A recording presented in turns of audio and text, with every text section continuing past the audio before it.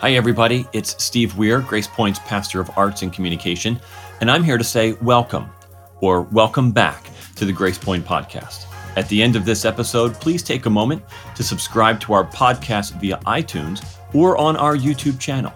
Feel free to check out our website for all the latest information about everything going on here at Grace Point. But most importantly, I hope the following presentation inspires you to take your next step toward becoming a fully committed follower of Jesus Christ. Enjoy. My story begins on a chilly Sunday morning in February 1970. Richard Nixon was president. The Vietnam War was still raging. The hippie movement was at its peak. At a men's breakfast, you might see men dressed in dark satin shirts, bell-bottom jeans, tweed sports jackets, turtlenecks.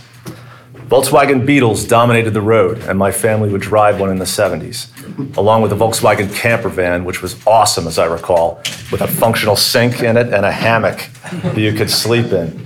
It was incredible. I entered the world at 11:56 a.m. on February 22nd, 1970 at Abington Hospital, firstborn son to Charles and Florence Eckert. I weighed 7 pounds, 8 ounces, average. Having been born on February 22nd, I share a birthday with George Washington, our first president, Senator Ted Kennedy, actress Drew Barrymore, born 5 years later in 1975, and 76ers legend Julius Dr. J. Irving. Do we have any other February 22nd birthdays in here? No? Okay. Well, speaking of Philadelphia sports legends, my grandfather, Charles Buzz Eckert, pitched for the Philadelphia Athletics from 1919 to 1922. And on July 3rd, 1922, he pitched to Babe Ruth himself. Now, I wish the story could go on that he struck the Babe out in 3 straight pitches, sent him back to sit down.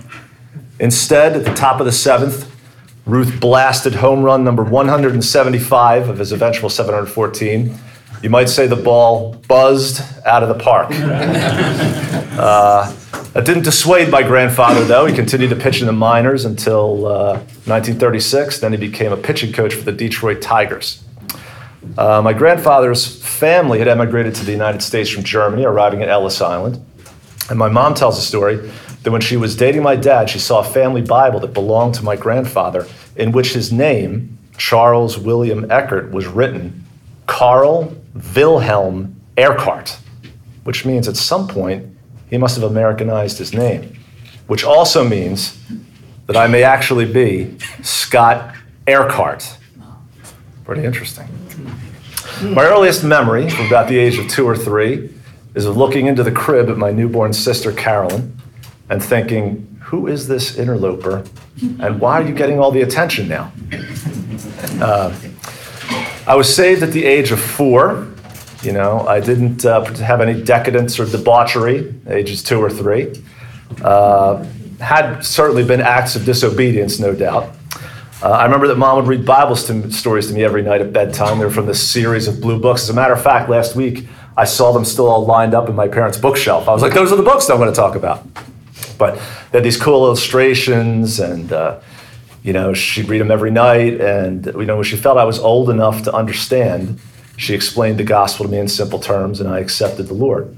Unfortunately, though, I don't remember any of this. I don't remember it. But I do remember at the age of probably around 7, it concerned me that I had no recollection. Just Mom told me I accepted the Lord when I was 4. So I remember being in the bathtub and praying really hard, so that I could be on record in my mind that I told the Lord, I want to go to heaven. I believe I want to be saved. So if not at age 4, I had a bathtub conversion at age 7. I attended Bensalem Baptist Church on Richelieu Road in Bensalem. My mom was the pianist there. On Sunday mornings, she would accompany worship and play beautiful offertories as the plate passed around. She used to teach piano most weeknights too, and like a fool, I resisted taking lessons myself for free. Can you imagine how good I'd be right now? You can just picture being up there on stage Sunday mornings, maybe one week on guitar, the next week on keys, playing beautifully. But sorry, Daryl, I can't be of any help there. Probably play block chords. I went to school at Lower Christian Academy. When I started kindergarten, classes were held at Ben Salem Baptist Church. I still remember my first day in September 1975, waiting nervously outside the church's back doors, clutching my little book bag, and Miss Rexon with her long, dark, straight hair coming and opening the doors and letting us in. Went to Lower Bucks my entire school experience. Third grade, we moved to the Ben Franklin Middle School building in Levittown, where I went all the way to 12th. I was baptized at age 7. I can remember being in the baptismal tank and looking out at this vast crowd, probably about the same amount as you guys here, as I nervously said the verse. I don't remember what it was, but I was real nervous. I was able to say it. Around the same time, I had my church musical debut. I sung the song, a solo. I don't know how they managed to get me to do it. I Am a Promise by the Gaithers. Anybody know it? Okay, well, I remember it, and I'm going to give you a little taste of what you missed in 1977. I am a promise, I am a possibility, I am a promise with a capital P.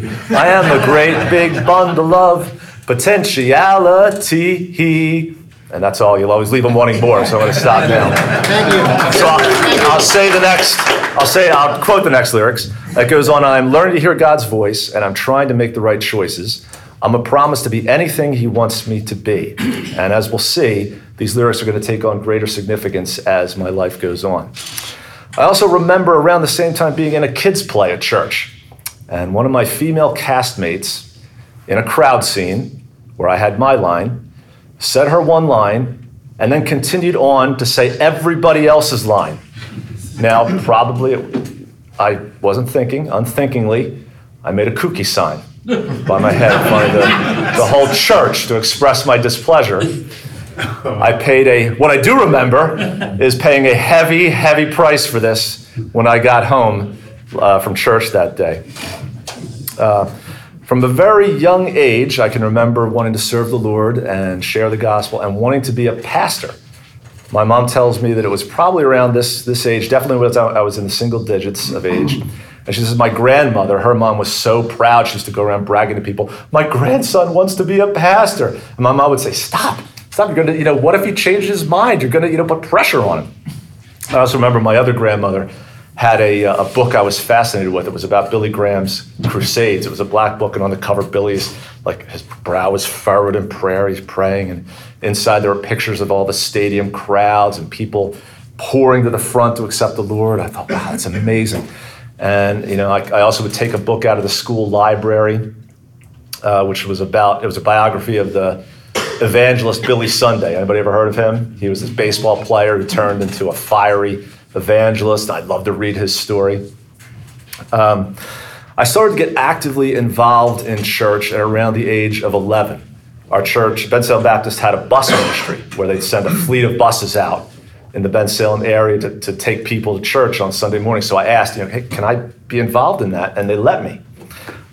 So I was partnered with Cliff Jones, who was Lower Bucks Christian Academy's janitor. And his route was in Doral Apartments. It's now called Creekside Apartments in Ben Salem, right by the Philadelphia Mills Mall. So every Saturday morning, we'd get out and we'd go in his Dodge Dart, drive to Doral and go around door to door, knocking on doors and inviting people out to church on the bus the next morning. I'll never forget one apartment we went into. They had their pet bird, not caged, that was flying around wildly through the apartment, and it kept swooping down towards my head, it would swoop towards my head. And so I kept trying to protect myself and ward it off, but the owner thought this was hilarious. Oh, it's so funny, he wants to sit on you. And so I thought, well, to be a good testimony, I don't want to offend a person, I don't want to offend a bird, so I'll let it land.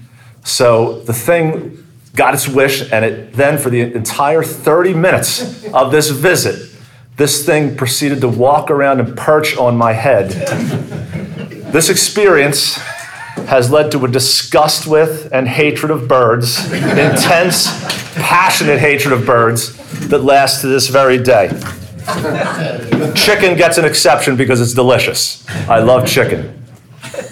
I also remember being set upon by a group of teenage hooligans as I had separated from Cliff. I think Cliff had said, why don't you go hand out some tracts and flyers at the door. So these guys surrounded me, and they were like, "Oh, you have a bug on your neck." And they whacked me in the back of the neck. "Oh, I missed it, there's bad." And they all would take turns. So I don't know, somehow I got out of there. I don't know, my wits or somehow, but my neck was killing me. I also remember one of the first times I tried to share the gospel at Doral Apartments. It was to a British guy. He'd opened the door. He was standing in the door of his apartment. And I remember I kind of nervously said, if you died tonight, where would you go? And I'll never forget his response, "To the incinerator." That's where he was bound. The bus ministry gave me my first preaching experience. You know, we had a little devotional like this on Saturday mornings before we go out on our route. So I remember giving my little devotional. It also provided me with my first experience of leading worship. I would, as the bus was driving, which looking back was probably extremely unsafe, I would lead the songs as we drive, from Doral back to Ben Salem Baptist. Crowd favorites were Father Abraham and This Little Light of Mine with Emotions. Everybody enjoyed those too. So in addition to the bus ministry, I also got involved in Tuesday night visitation, where people would fill out visitor cards on Sunday mornings and you'd go visit them. I also got involved as a Sunday school helper, sometimes teacher, where I tried my hand at Christian ventriloquism. Now, perhaps strangely, I thought it was cool at the time. So I got my own dummy for the purpose, Willie Talk. Unfortunately, nobody was interested in watching the dummy on Sunday mornings. Nobody was interested in what the dummy had on his mind about Jesus and wanted to say. Their obsession of these kids was watching my mouth for the slightest twitch or movement that would suggest that I was the one making the dummy talk. So they caught me. They got me, all right? They go, "It's you. You're the one doing it." So that was the end of that promising career. The only use then for Willie was to comfort my younger brothers long after Mom had tucked them into bed. Many nights in the darkness, Willie's head would peek around the door and say, "Good night, Todd. I'll be watching you tonight." I'm sure that helped him. The knowledge that Willie would be around in the night helped him to get to sleep better. That's what I thought would be helpful. In 1983, Ben Salem Baptist got a new pastor, Dolphus Price. The most amazing name I've ever heard, Dolphus. Has anybody ever heard of a Dolphus before? No, neither have I. Well, he was from Alabama, and he had been a traveling evangelist before coming to the church. I remember he would hold tent revivals. He had his own gigantic tent, and we'd set it up behind the church on the summer, and sawdust in the aisles, and it was cool. But I remember thinking, it was so hot. I'd be like, we got a modern building, right over there. Why don't we go in the modern building? But Dolphus instituted the Preacher Boy program for the young guys who felt called to be pastors, and he'd meet with us periodically and give us advice. I remember giving a mini sermon one night on Preacher Boy night with the other preacher boys. When I think of Dolphus, though, I always think about one unfortunate incident. For some reason, I'd won the opportunity to go to a Christian camp, and I was being driven there by Pastor Price and his wife, Nellie. Now, I was sitting in the back seat with an older guy. Now, I had just bought a joke book at a flea market earlier, and unbeknownst to me, the joke book was not age appropriate or appropriate for people of any age. So I was reading jokes to amuse everybody during the ride. And I came to one joke that in my naivete, I said, "I don't get this one, it's not funny." I then proceeded to read a wildly, outrageously unspeakable joke to my pastor and his wife, Nellie. There was dead silence from the front of the car. The older guy elbowed me across, "Shut up." I'm still embarrassed about that to this day. I went to college at Philadelphia College of Bible, now Cairn University, and majored in the Pastoral Studies program. I thought I'd become a youth pastor and ultimately then a lead pastor. Former Grace Point pastor Chris McCluskey was in a number of my pastoral classes. Roger Peterson, master storyteller at One Winter Night, taught my public speaking class, in which I will never forget a guy's meltdown. He did not want to give that speech, and he was up there I remember he was clutching the podium, and literally his whole body was violently shaking. Perspiration was pouring down his face in rivulets. I remember his torment became everybody's torment in the entire room, and I remember praying, God help him. And I prayed this morning that wouldn't be me this morning. I prayed, God help me. Don't let that be me this morning. So I also had Greek and Hebrew classes, homiletics classes. During college, I worked with the youth ministry at Calvary Baptist Church on Green Lane in Bristol. They had, their ministry was called The Warehouse. They met in this big building, a warehouse, to the side of the church, and they had a cool, gigantic basketball court and a stage area and a snack area. The youth pastor's name was Tim Giesler. I did this for my pastoral studies internship and also, of course, to serve the Lord. Played guitar during worship times. We did these great songs like Shut the Dough by Randy Stonehill and Awesome God by Rich Mullins. One of the most significant things was there I met a very young Darrell Benjamin, who, as I recall, would play the drums for worship there. Our lives would intersect later. After graduation, to my dismay, I was unable to find any local youth pastor jobs. PCB had a list of churches that were, looking for pastors, and every one of them was in this far-flung place like Ohio or Michigan. No offense to anybody, from Michigan, but I didn't want to go. I'm like, this is the greater Philadelphia metropolitan area. Like, where are the jobs? Like, I want to work around here. You can't be telling me there's no pastoral jobs around here. Now, I would do this in a heartbeat now. Like, I'd be like, let's go. I'll move. But it's not the 22-year-old guy sometimes, but my inability to find a local church opening led my mom to express a concern she had. She'd seen in her life a number of pastors get let go by their churches for whatever reason, and they'd struggle to find work. So she said, maybe you'd want to think about having something you could fall back on, just in case, you can't find a job or you do a bad job and they'd let you go. So this seemed like a good idea. So I thought, what would I like to do? Okay, I'd like to teach. Teaching would be fun. So I looked into it, and I found that, having taken all the gen ed classes at Philadelphia College of Bible, I could take 3 straight semesters of education classes and get that education degree. So I returned to PCB to do that. And doing so, though I wasn't turning my back on my desire to be a pastor, in fact, while I was back taking those classes, I was approached with the opportunity to become an interim pastor of a small Methodist church that had lost its pastor. It was the Free Methodist Church of Willow Grove. It's located on Kimball Avenue, right by the Willow Grove Mall. I accepted the position and served as their interim pastor for almost 2 years. I conducted weekly church services where I'd lead worship with my guitar and preach. I'd also minister to the congregation's needs. One of my responsibilities was home visits. I remember visiting one member who had this incredible Civil War rifle collection. I don't know how he got it, spent a fortune on it, but he showed me his collection. Another young couple showed me video of the birth of their child, which was interesting and a little uncomfortable. I graduated with the education degree, and since no local youth pastor jobs had presented themselves, I obtained my first teaching job at Cumberland Christian School in Vineland, New Jersey. There, I taught Bible, U.S. history, and world history. Now, I'll just say this was a disaster, and I'll tell you why. Primarily, my first mistake, I did not follow through on my threats. I was telling my younger daughter who's taking education classes now, and she said, oh yeah, they tell you to do that. Don't make a threat that you don't follow through on. Well, I'd be like, if you do that one more time, you're out of here. All right. If you do it again, I mean it this time, you're gone. I mean it. And they'd still keep doing it.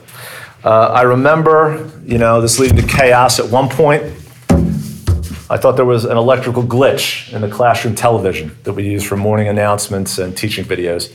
It would turn on its own. So I'd have to walk across the room, flip it off, come back, get started, go on again. Do it. After 5 or 6 times, I happened to glance some guys in the back row cracking up, and then the light bulb went off. They brought in a remote control. They're messing with me. This leads to another terrible memory along the same lines. It involves a girl we'll call Julie. As I was walking into the classroom one day, I saw Julie outside talking with a friend. She was wearing a jean jacket with the sleeve dangling, where I couldn't see her hand. So as I passed by, I made a little jokey comment, and I don't know why, maybe because it was a history class. I just said, "Oh, did you lose your arm in the war?" as I walked by. So I was organizing my materials at my desk when Julie comes up and she says, "Mr. Eckert, can I talk to you?" I said, "Julie, it's class about to start in a minute. I need to get my stuff ready." She's like, "Mr. Eckert, it's very, very important. Can we talk outside the classroom?" I said, "Okay, let's talk."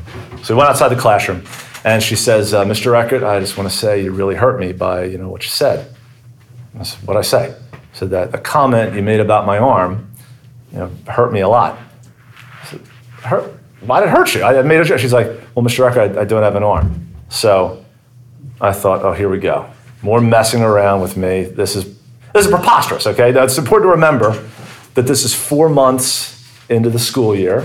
Okay, and Julie sat in the front row, directly in my line of sight.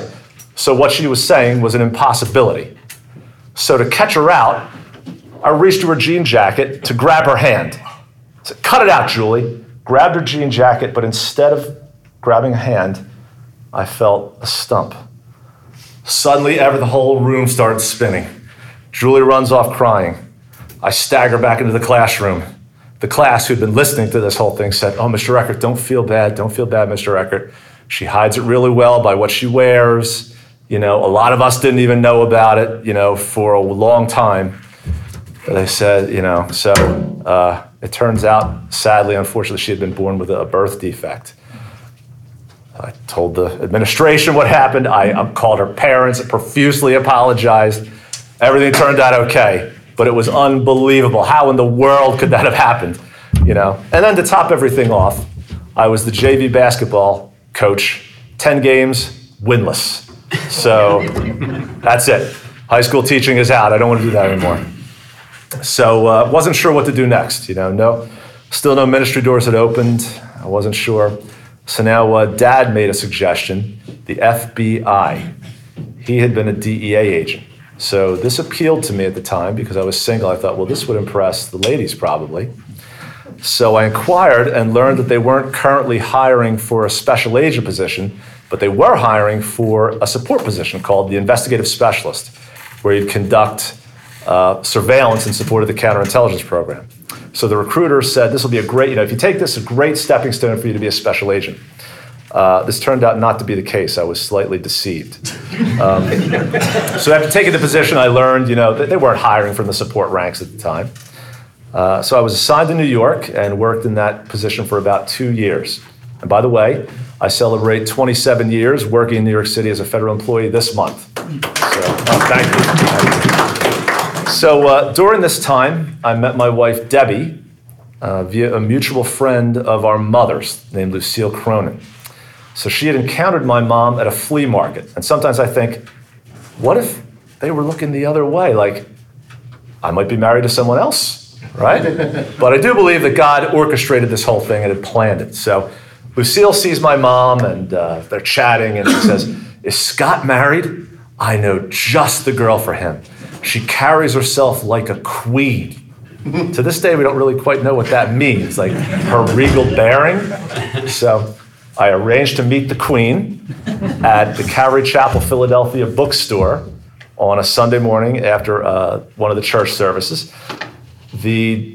Lucille's daughter, Colleen, whom we both knew, was going to make the introduction. So after the service was over, I went, I didn't know what to think, you know what I mean? I hope it turns out all right. But, I went to the bookstore, waited for 15 minutes, no show.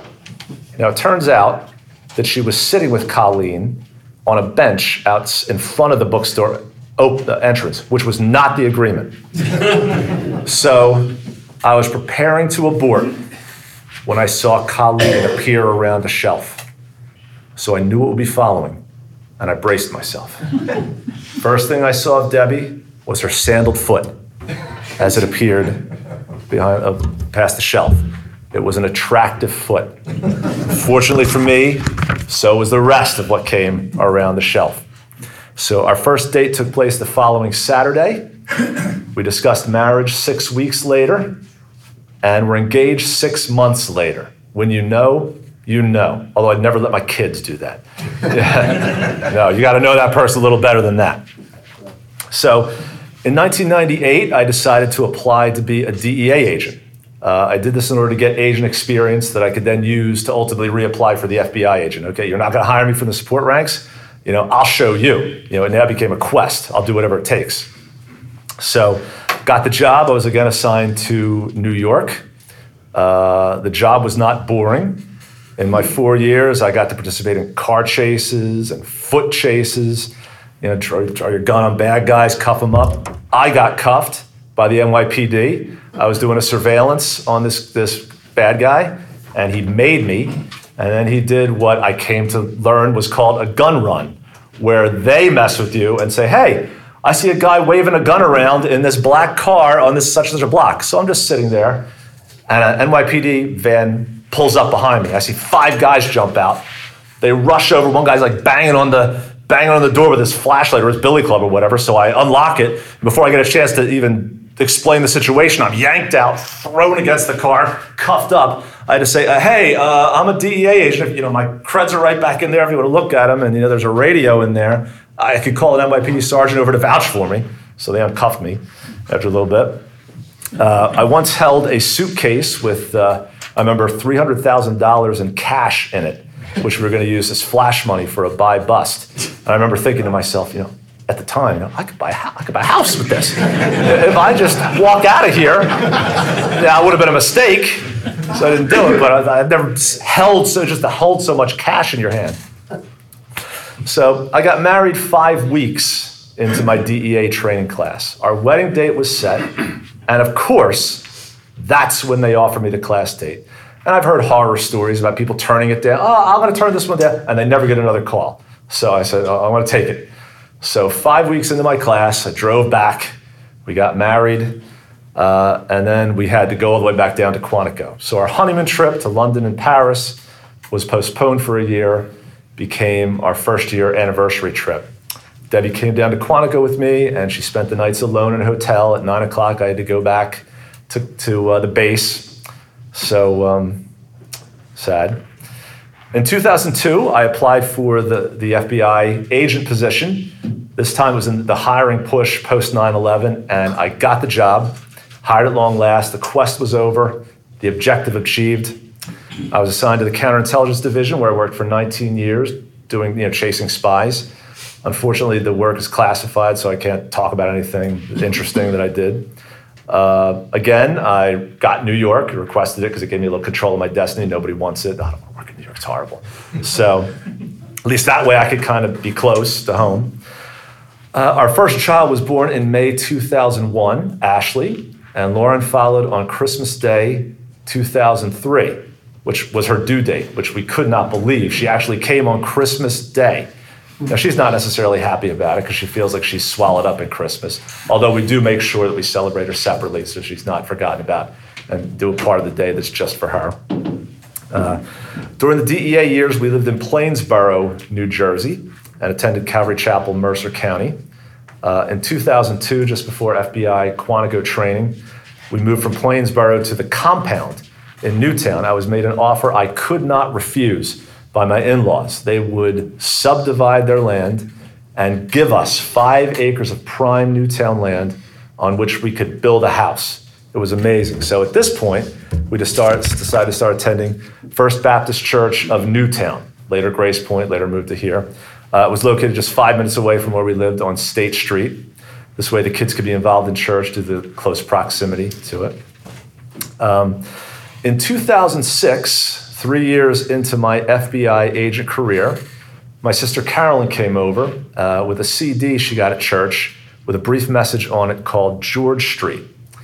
She thought I'd like the story. And I don't know if you guys were there, but I told this story before in church. It's about a pastor who encounters numerous people all around the world who came to know the Lord and enter full-time service, impacting numerous other lives after having had an encounter with a little old man handing out tracts on George Street in Sydney, Australia. So when I listened to this message and I was inspired, I thought, I can do that. I could do that in Manhattan on my lunch break. So I got some tracts and I started handing out tracts to people and then trying to segue to spiritual conversations. Subsequently, I decided to drop the tracts because people would just turn them down and that would be the end of it. So I changed my approach and I decided to just go with a straight question. So I approach and I say, excuse me, can I ask you a question? Most people probably think, oh, for directions, okay. So then I say, look, I try to ask one person, at least one person this every day. If you died tonight, would you go to heaven? And many people are like taken aback, but they're intrigued by it. And a lot of people actually, instead of telling me to get lost, although people do say that, they'll answer the question. Well, yeah, I think I would be. Well, why? Well, I'm a good guy, I think. And it leads to conversations. So work permitting, I take walks during my 45-minute lunch break and try to initiate conversations and share the gospel with people. And I've been able to do this for the past 16 years. And over the years, I've had numerous encounters, and many times it's been obvious that God led me to a particular person. I remember once approaching a woman outside of a hospital. And, after I asked her the question, she almost immediately started crying, started sobbing. And she was a nurse, and she went and told me, a complete stranger who approached her on the street, about having had an abortion when she was a young woman and being haunted about it to that very day. And she said, could I be forgiven for doing something like that? Could there be forgiveness? And I told her, absolutely, and gave her the good news about the gospel. I also remember asking a girl who was sitting on a ledge outside of a store this question, and she just stared at me blankly. Felt like forever. She just looked at me, and I think, did I say something wrong? Was there something on my face? Finally, she said, I cannot believe you just asked me that. I literally was just talking to my friend about this subject, my coworker, in the store before I came out for my break. I can't believe you just asked me that question. And I'd hear a variation of this, a number of times. There was once a guy, he's like, this is the second time I've been asked this week. I'm a waiter over there in that restaurant, and there was a pastor that came and was at my table, and he asked me that same question. Now you ask it to me. I said, well, obviously God's trying to get through to you. It should be pretty obvious to you. So to me, God's leading in situations like that is crystal clear. A recent example in which it appears that God led was my lunch session was over, didn't talk to anybody. So I thought, well, let me grab a slice of pizza, before I go back to the office. So went to the pizza place, went to get my favorite plain pizza, and this pizza was burnt beyond recognition as pizza. So I said, they can't be serious and expect I'm going to spend money on this thing. I said, I'll just do a couple walks around the block while they sell this off to people less discriminating, I guess, and then I'll come back and get some pizza. So I walk outside, and where there had just been empty sidewalk was standing Niall. He later told me, like the river was what his name. So I went up to Niall and I asked him the question, and he said, I just started reading the Bible recently. I started at the beginning, and I've made my way all the way up to Job. And he said, I believe there's got to be a higher power. He's like, look at the way we're made. There's just no way evolution is true. There's no way. Look at the complexity. So there's got to be a higher power. And I said, you're right. There is a higher power, and he's revealed himself in that book you're reading now, and also in the incarnation, Jesus Christ. So then I gave him the gospel. And after he heard it, Niall told me he was convinced that our encounter was not a coincidence. And I don't think so either. So did God burn that pizza? I think he might have. After I asked a tough-looking guy the question recently, he looks at me real quick. He goes, are you targeting me? What? And I thought, if you died now. I said, no, I'm not. Well, yes, but not to kill you, to give you some good news. So, a lot of times people say, why are you asking this? Are you a pastor? And I say, no, I just take my faith seriously. How can I not tell you about this? If the Bible says it's true, how can I not tell you about it? In addition to being able to witness on the street, I've been able to share the gospel with coworkers. Andre Cogdell was my operational support technician. So he would handle our squad's administrative work. And I left that squad for a few years, and then I had the opportunity to come back.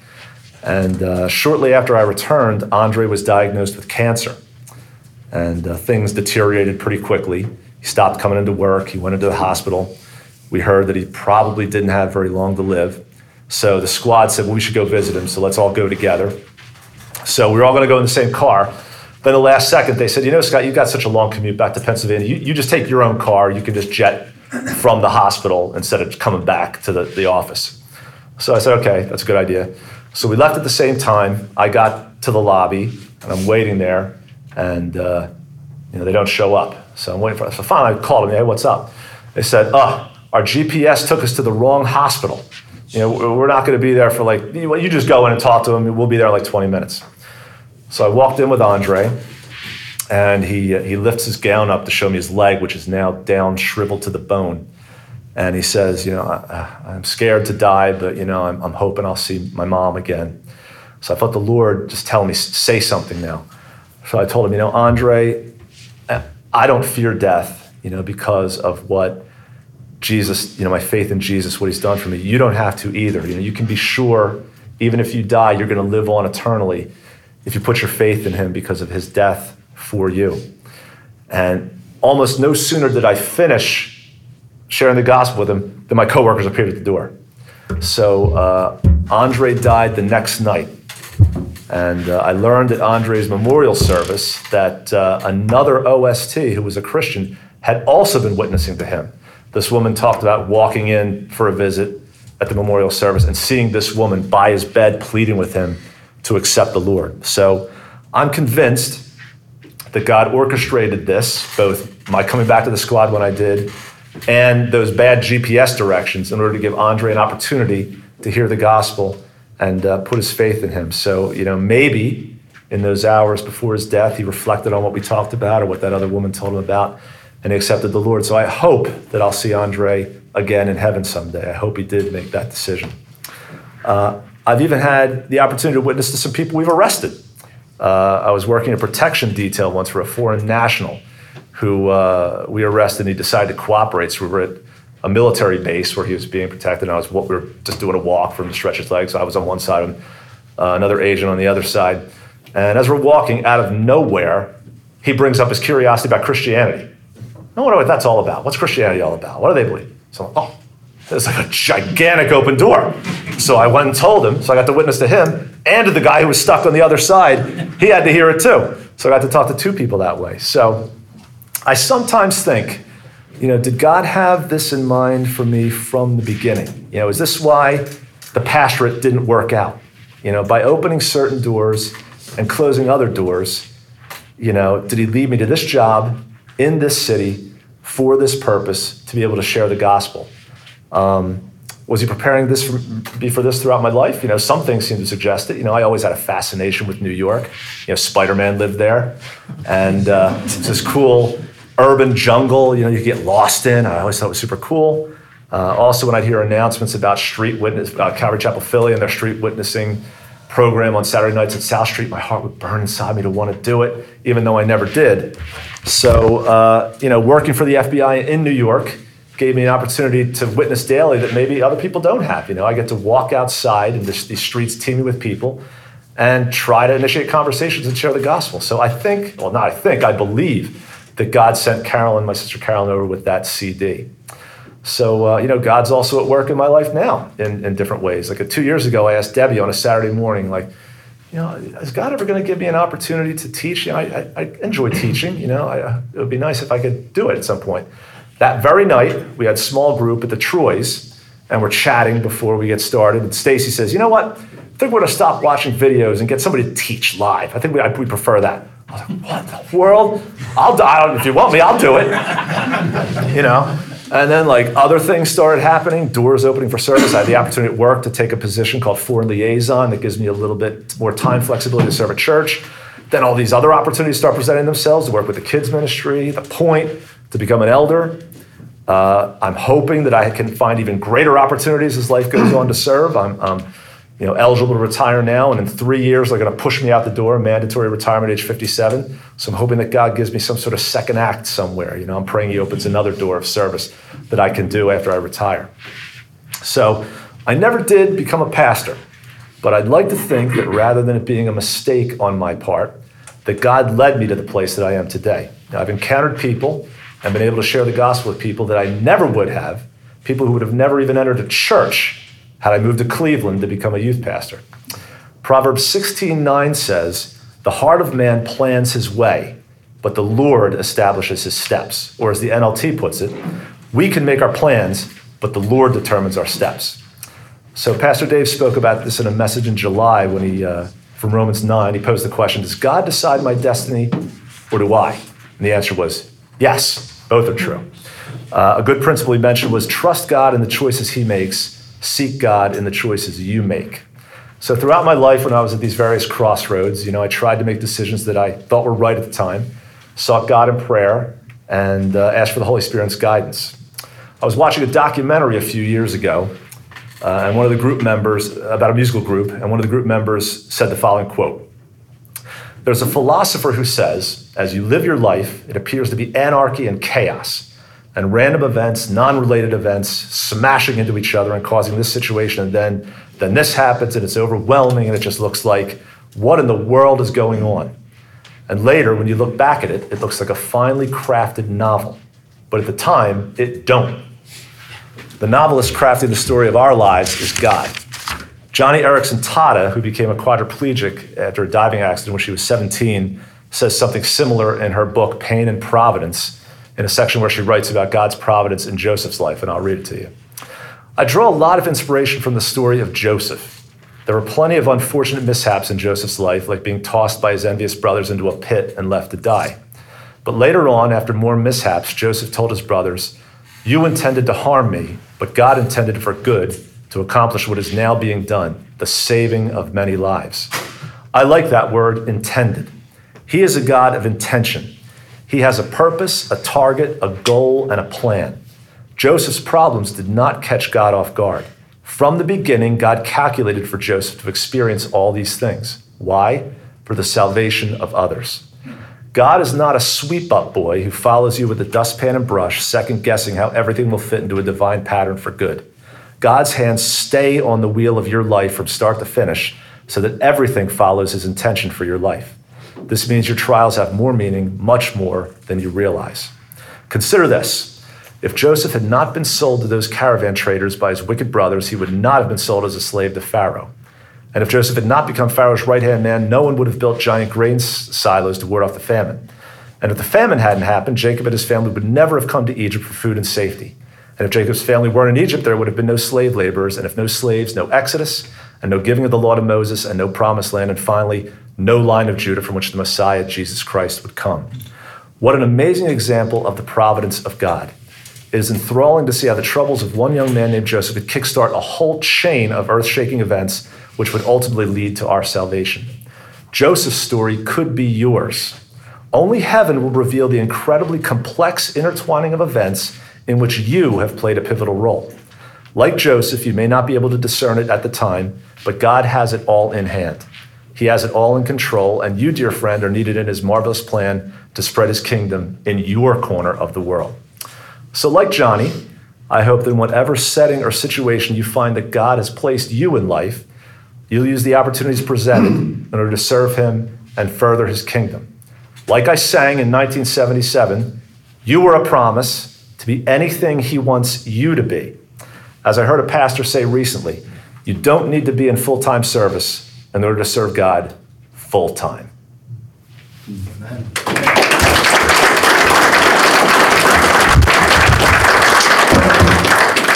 Scott, we have a few minutes. If anybody on the back end wants to ask Scott a couple questions, you share a lot of really good stuff with us. So. I just had a comment. You mentioned that you were born on the same day as George Washington, which is pretty high, but your daughter was born on the same day as Jesus. Much higher. Much higher. I never even thought, well, I knew that, but I never actually made that connection. You're right. I'll tell her that. What were some of the answers you got when you asked people if they would go to heaven? Well, a lot of people say, yeah, I'll go. Why? Well, I'm a good person, And, that's the most common answer is I'm a good person. I've helped out at the soup kitchen. My wife and I do this and that, with the homeless. And then I follow up with, well, have you read the Bible? Ever read any of the Bible? Oh, yeah. I read. Well, according to the Bible, there's only one way to be sure you're going to heaven. Do you know what it is? And it's not by being a good person, believe it or not, because nobody's high enough standard. So being a good person's the biggest one. Oh, then you get people who are they know for sure they're not going. Nope, I'm I'm not going. I know I'm not going. And then you have to take a different approach. Like, well, you can. Like, no. No, you can't really. There's nothing that disqualifies you. So. Were you ever feel restrained by your time restraints, like to get back from lunch, but you're in the midst of a really good conversation? Yeah. A couple hours go by, and your boss is like, "Hey, where you been?" Fortunately, in the New York office, as opposed to some smaller offices, one of the advantages of so many of us, you're not quite under the microscope as much.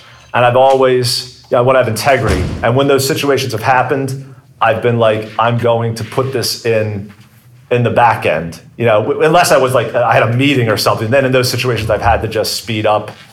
Well, and I didn't mean to question your integrity, but No. like the thought process. You're talking to somebody, you're trying to save their life, so to speak. Do you think about that, or is it like? Yeah. Usually, if I was in a good conversation, I will keep it, and I don't have a meeting or some hard thing to do, I will keep it going, and I will say, okay, I now have to put in 20 extra minutes at the end of the day, so as to give the taxpayer, their due. And there is that kind of flexibility. It's not like, it's 47 minutes. Where were you? Right. If it were, then I'd probably not have initiated it. I mean, there have been times where I've been like, like I know I need to go back, and there's a guy who would have been perfect to approach, but it's like, I can't. I guess I'll have to do it another time, or maybe he'll be there again. It's hard. I'll tell you what, it's hard to do it. More hard than when I started. Now that their heads, it used to be people, you could make eye contact with people. It would be so much easier, just they'd be, people watching or doing something, you could be like, oh, hey. Now everybody is, so I'm finding myself having to interrupt people, which I hate doing. But I'm like, well, all right, I'm just gonna do it. Because my wife says, they're all messing around. They're not doing anything important. Usually, you can interrupt them. It's not like they're doing something important. Oh, I don't want to interrupt them. Well, I was checking, Instagram. So, but I do feel uncomfortable interrupting somebody when their fingers are flying on the keyboard. Thanks, Scott. We really appreciate it. Thanks. All right.